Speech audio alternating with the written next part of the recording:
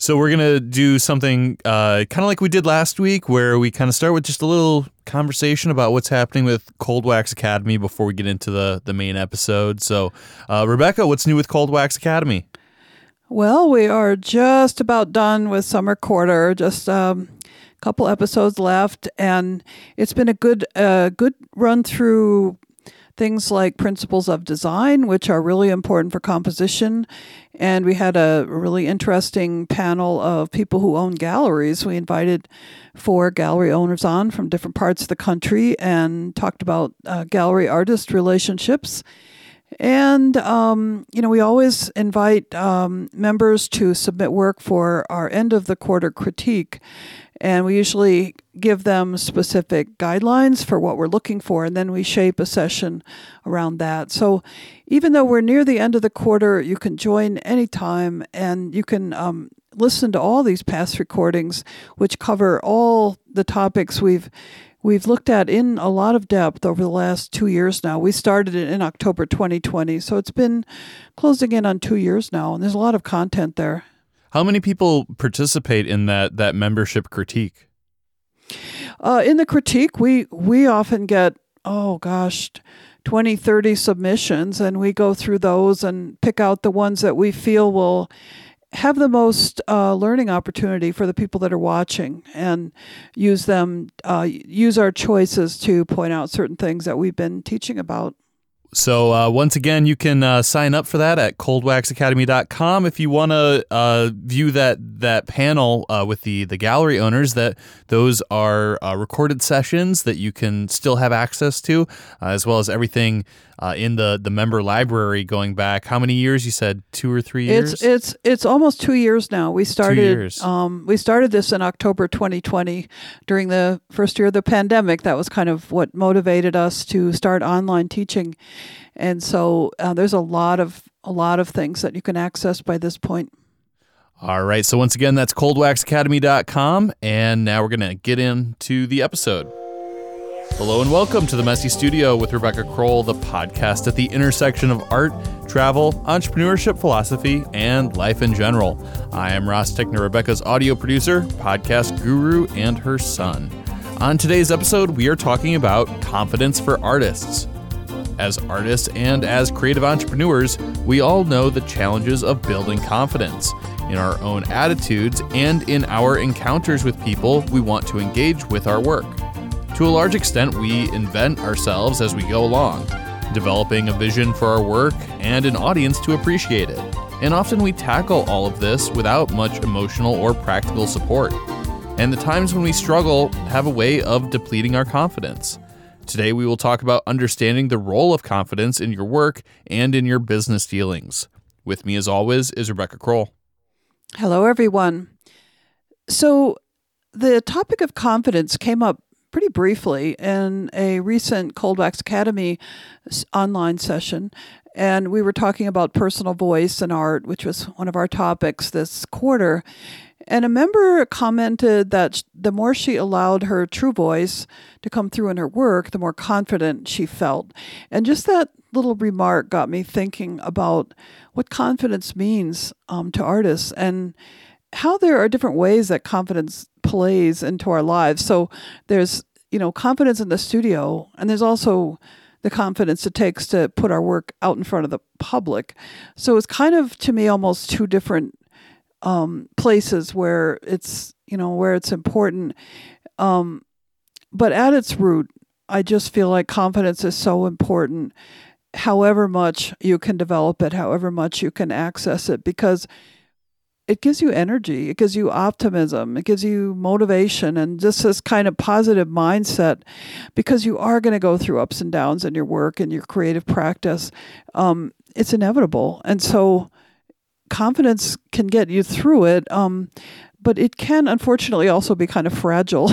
So where does it come from? Like, where does it start? And I think confidence in your work itself has to come first, has to be the basis. The actual work that you're doing, you have to feel good about it. And I see that playing out differently in your private relationship with your own work. differently than in your more public dealings. And of course they're related, but I think the aspect of dealing with marketing, with galleries, with exhibits and so on, it's another step. And for some people, it's probably always going to be a struggle to maintain confidence in the face of those outside encounters. But I think that you can find ways of coping with the outside world as long as you have your basic confidence in what you do and your work. And I just want to start by saying confidence does not mean that you think everything you do is great. Like that might be your initial idea. Well, I don't have confidence because I don't think my work is that great. Well, that's not what it's about, I don't think. It's not about ego. It's not about building yourself up, because I think if you base your confidence in your work on some idea of, just being wonderful, just personally wonderful, that is setting up unrealistic standards for yourself, and it's setting yourself up to feel bad when you don't achieve that. When you know honestly it's not quite there yet.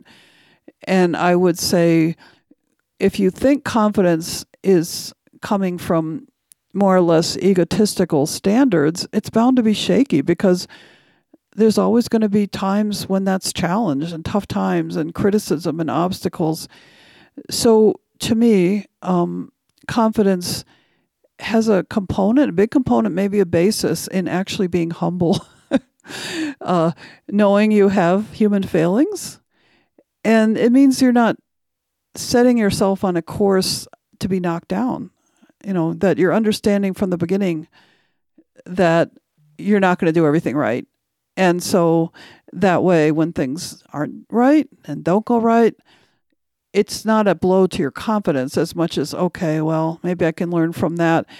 And so to me, it's based in realistic ideas about yourself, goals, standards for yourself, and then getting to those incrementally. And that just seems healthier. It seems like you're protecting yourself that way from this attack on your confidence that can come from your own thoughts. It can come from the outside, but there's always going to be that challenge. I mean, I think no matter how far along you are, how far developed you are, that you can still be vulnerable to that. And I think we touched on this when we talked about vulnerability a few weeks ago, that and confidence is an area where, we can be undercut pretty easily, and we can do it to ourselves as well.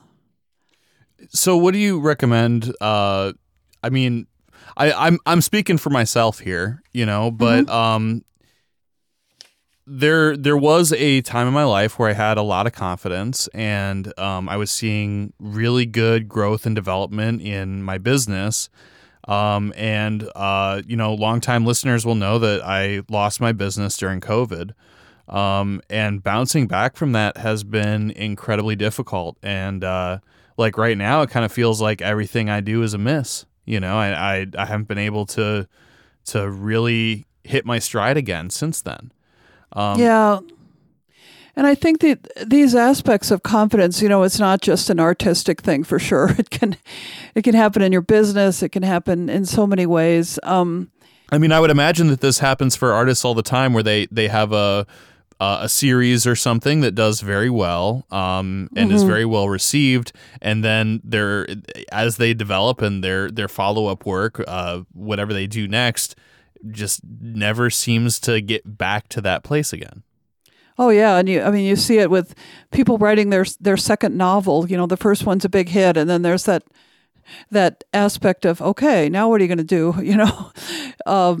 So yeah, I think in every part of life, there's ways that you can feel undermined in terms of confidence, and I do think it gets back to that sort of awareness of ups and downs. They're like accepting, being willing to acknowledge that that's going to happen. And you can feel really confident for a while with how things are going, and you can feel really good about your work and your dealings with others, but sort of knowing that things always change. I mean, and the more kind of constrained or rigid your own view is of how things ought to be because they used to be, or because it's what you want to be in the future, then when you have these downtimes, it's harder. I think it's more difficult if you're not more flexible in just understanding that, things come and go.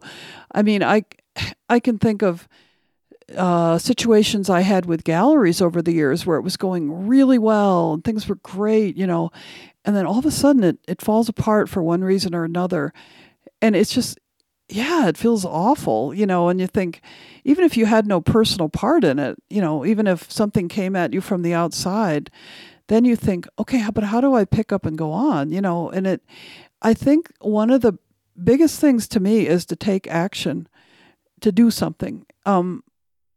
I think that taking action is really part of gaining confidence and keeping your confidence, so that you can at least see some small steps and doing something to keep moving forward, rather than getting, too bogged down in what's gone wrong or what's fallen apart.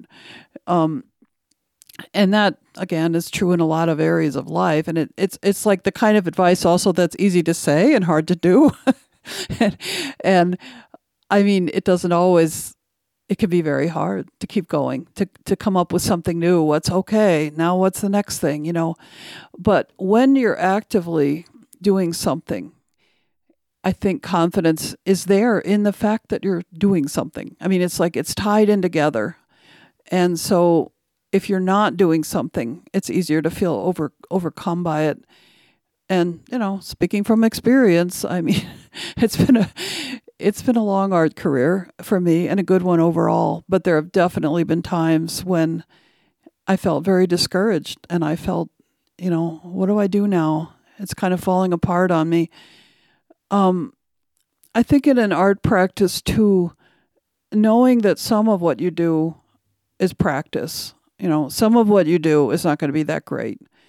And it's easy to let your confidence slip away when you're trying out new things and they don't work out or they're not quite right for you. And as you mentioned, maybe you started in on a series that's going really well and then it sort of falls apart, or you have an exhibit and you sell a lot of work from that exhibit and then the next time around, nothing, And so you start questioning and feeling your confidence slip a little bit. What's going on here?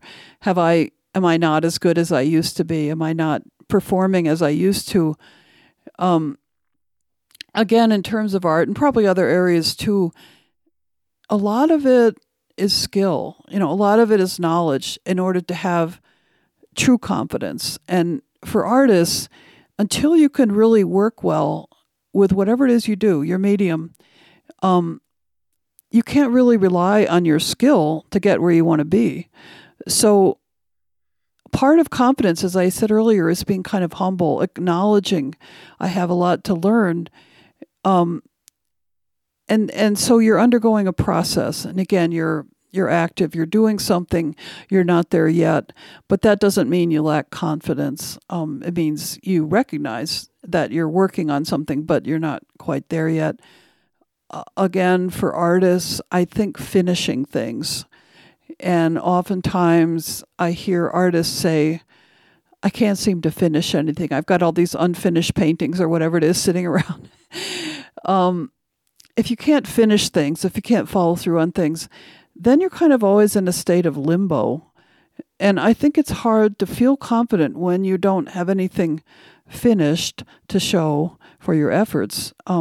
Sometimes you will finish them in ways that aren't the best, that you're not that happy about. But again, that forward momentum, that continuing to take action, finish them as best as you can right now and move on. And, keep moving, not get mired down in what you weren't able to finish. The next thing I thought of, this is pretty much a life skill, I will say. Try not to compare yourself with other people. It's so basic. But again, getting back to that certain sort of humbleness, if you start to think of yourself as better than other people or not as good as other people, that sort of comparison just doesn't work. It's just, no matter what you're dealing with it, I don't feel like it's a good approach, because acknowledging that everybody's on their own path, so if you can tune out what other people are accomplishing or doing and try to understand what it is that makes you feel confident, what are like 3 things in the immediate future that could help you feel more confident, and small goals, break it down, aim for that, even writing things down.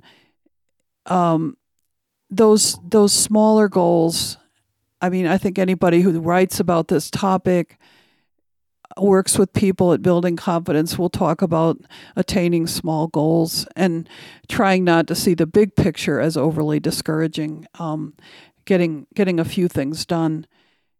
And all that said, and I've tried to make sort of a distinction between outside validation, the things that happen outside yourself that make you feel confident in the art world, sales, exhibits, etc. Trying not to rely too heavily on that, because in the art world, what sells is not necessarily an indication of good art. And I think that for you to feel confident as an artist, you have to pursue your values and your own art and try not to be swayed by that sort of thing. I will say over a career, over a number of years, when you start to have consistent sales, you have collectors, you have, exhibits that come up periodically. Yeah, absolutely. That does build confidence. I'm not going to say it doesn't, but in the short term, focusing on that outside validation can be a distraction, because it starts in the studio. It starts with your work and what you're doing. And feeling authentic about your work. And that get back to that first comment that I started out with from the student on the online lesson, saying when she was authentic in her work, she felt more confident, and it wasn't derivative. It didn't feel like somebody else, felt like her. That's pretty ground rule, for feeling confidence, that you're connecting. You've made that connection with yourself. Yeah, and I would add too that I think a good way to build confidence is to get involved in something kind of beyond yourself, and to have maybe a broader vision, or to do something for other people, some volunteering. I know that you've contributed art to various causes in the past. If there's something that you feel passionate about and you want to help other people, that can be a good way to do it. I think producing this podcast is an example too of, something that can be really beneficial to other people, that you're kind of just putting out there for free, Yeah. And so, we do this every week, and if somebody does want to to help us out, then using our Blick affiliate link, I think is always what I recommend. That's messystudiopodcast.com/Blick when you order your art supplies. But it's, this is something that we put out for the whole world for free. And it's something I look forward to every week. Yeah. And I think it does tie in with confidence, because every week when we do this, we have to delve deeply into our own thoughts about things and to have a deep conversation. And it feels good. It feels good to be able to have that conversation. And as you say, to think beyond your own situation, what can you offer other people? What can you, out of your own skill set, out of your own strengths, I do believe that really is a confidence builder. And especially when you feel that appreciation coming back to you in whatever form, as you just mentioned, supporting the podcast with the Blick link, or however it is. People often write emails, notes, and things of appreciation. And every time, you just feel, okay, I was able to give something to people. And even though we all struggle with those moments of doubt and self-doubt, somebody's buying it, somebody's picking up what you're saying, and they're finding it useful. And that is, that really helps, it does. build confidence in your ideas, and ideas are important too. So, I wanted to get into a little bit more about this kind of disconnect then when you're dealing with the outside world. So far we've been focusing more on that inner sense, that inner confidence, how you build it, things that make you, feel worthy, feel like you're giving, feel like you're connecting with your work, all those things. So that's super important. That's the real basis. But when you have to project outward and you're taking those steps of showing your work or promoting whatever it is you do to the outside world, of course it helps if you really feel it inside. But I would also say there are a lot of people navigating this outer world while they lack some confidence inside. And even people who appear very successful may struggle with this. And, we talk about imposter syndrome, where people feel like, oh, everybody else thinks I've got it together, but inside I'm not so sure I do. And yet, there are a lot of people that are navigating their way through this larger world, through their commitments to other people and steps to reach their goals and showing their work and so on in larger community. So even though we've been talking about the importance of this inner confidence, I would say ideally, you're waiting for that solid confidence in yourself and your own work in order to step out into the rest of the world. That's ideal. But is it practical? I would say probably not, because I think you're going at any stage, when you have something to offer the world, at any stage, you're going to encounter opportunities that require you to go a little bit outside of that comfort zone, if you want to call it that. And they require you to challenge your sense of confidence. Maybe you're asked to speak to a group, or maybe you've been networking a little bit and you hear about a gallery that's, looking for work, and you think, okay, now's my chance. I can go in and talk.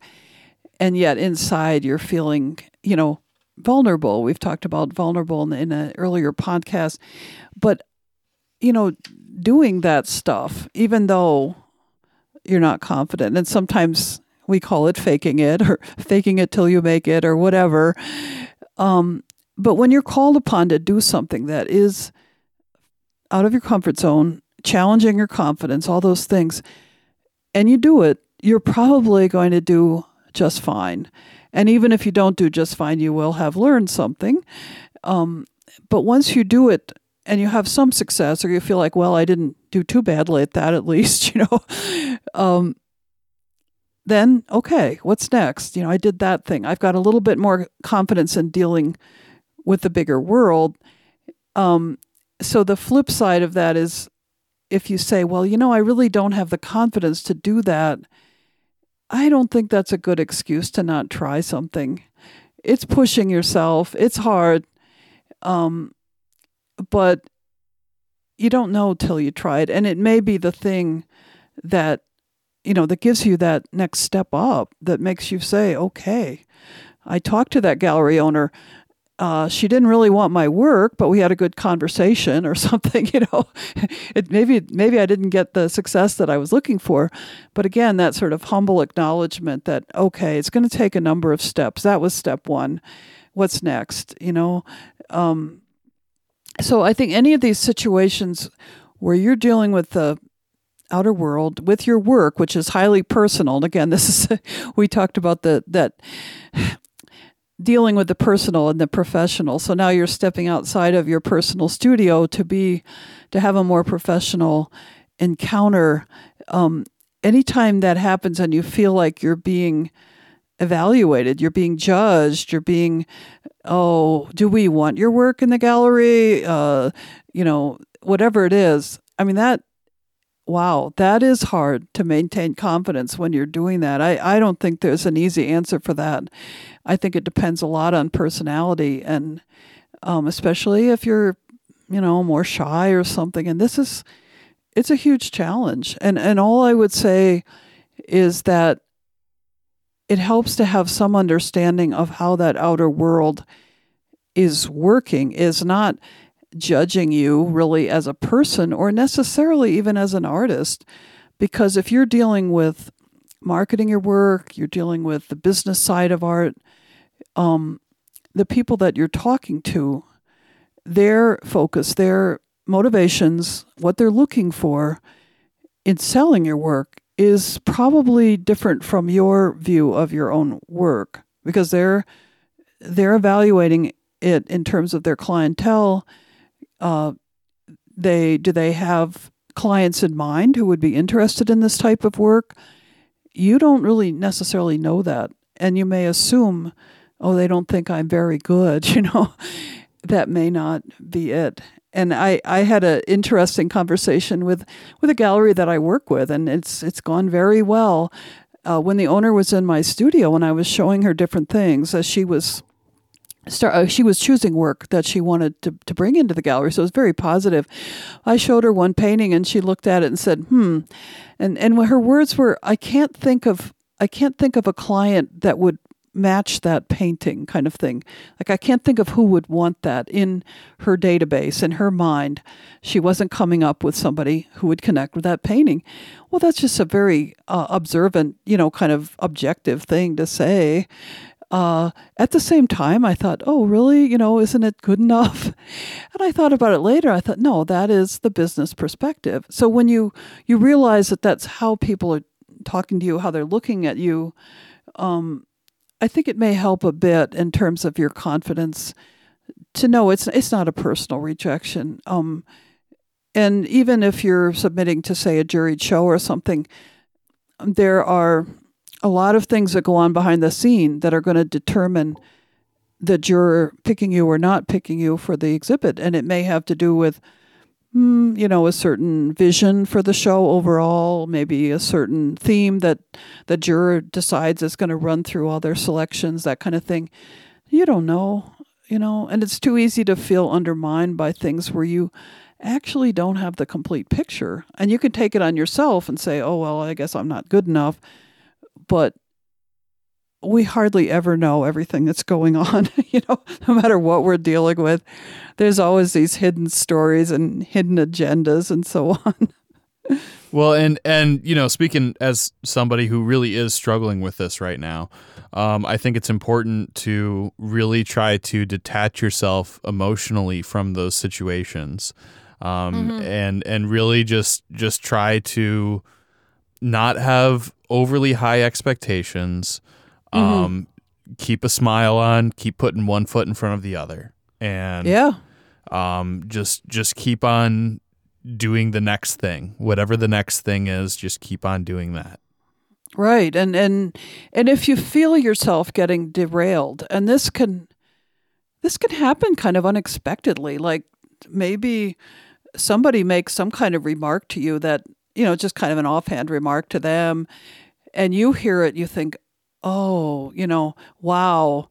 And you take it very personally and you apply it and you think, oh no, and they may not even realize they've upset you, but it's just something that they didn't put a lot of thought into. Or it could be more pointed, somebody could say something rather critical to you. And I think it's really hard to maintain confidence when you feel blindsided like that. I think it's happened to everyone. And it just sort of takes you back, what? I tend to want to curl up in a little ball somewhere, just like, but in a metaphorical way, I think going into your space wherever you feel confident, if something like that happens, is it your studio? Is it a walk in nature where you can curl up for a little bit and just kind of lick your wounds and come back? That's okay. Sometimes I think we have to take that break if we've been upset by something and just try to find your footing again. And again, as recognize that it's just one person saying one thing in one situation, and not to take it too personally, to try to stay objective about it is, I would say it's a challenge. Again, depending on personality. Some people take things much harder than other people. Some people, stuff rolls off their back all the time. And I mean, if you're a sensitive person, I think you can just look at that and wonder. It's just like, I wouldn't mind a little bit more of that myself. But you know your own personality, and you know what's going to help you get your sense of yourself back, and that sense of self is your confidence. Well, do you have any final thoughts to wrap up this episode? Yeah, there really aren't any easy answers. I would say there's no, specific path, except for some of the things we brought up, I hope are helpful to find this confidence, to maintain this confidence in your own work and in dealing with the outside world. But maybe it helps to know how common this problem is, even for people who would seem to have it all in terms of success, recognition. It's surprising sometimes to know that people still struggle with this.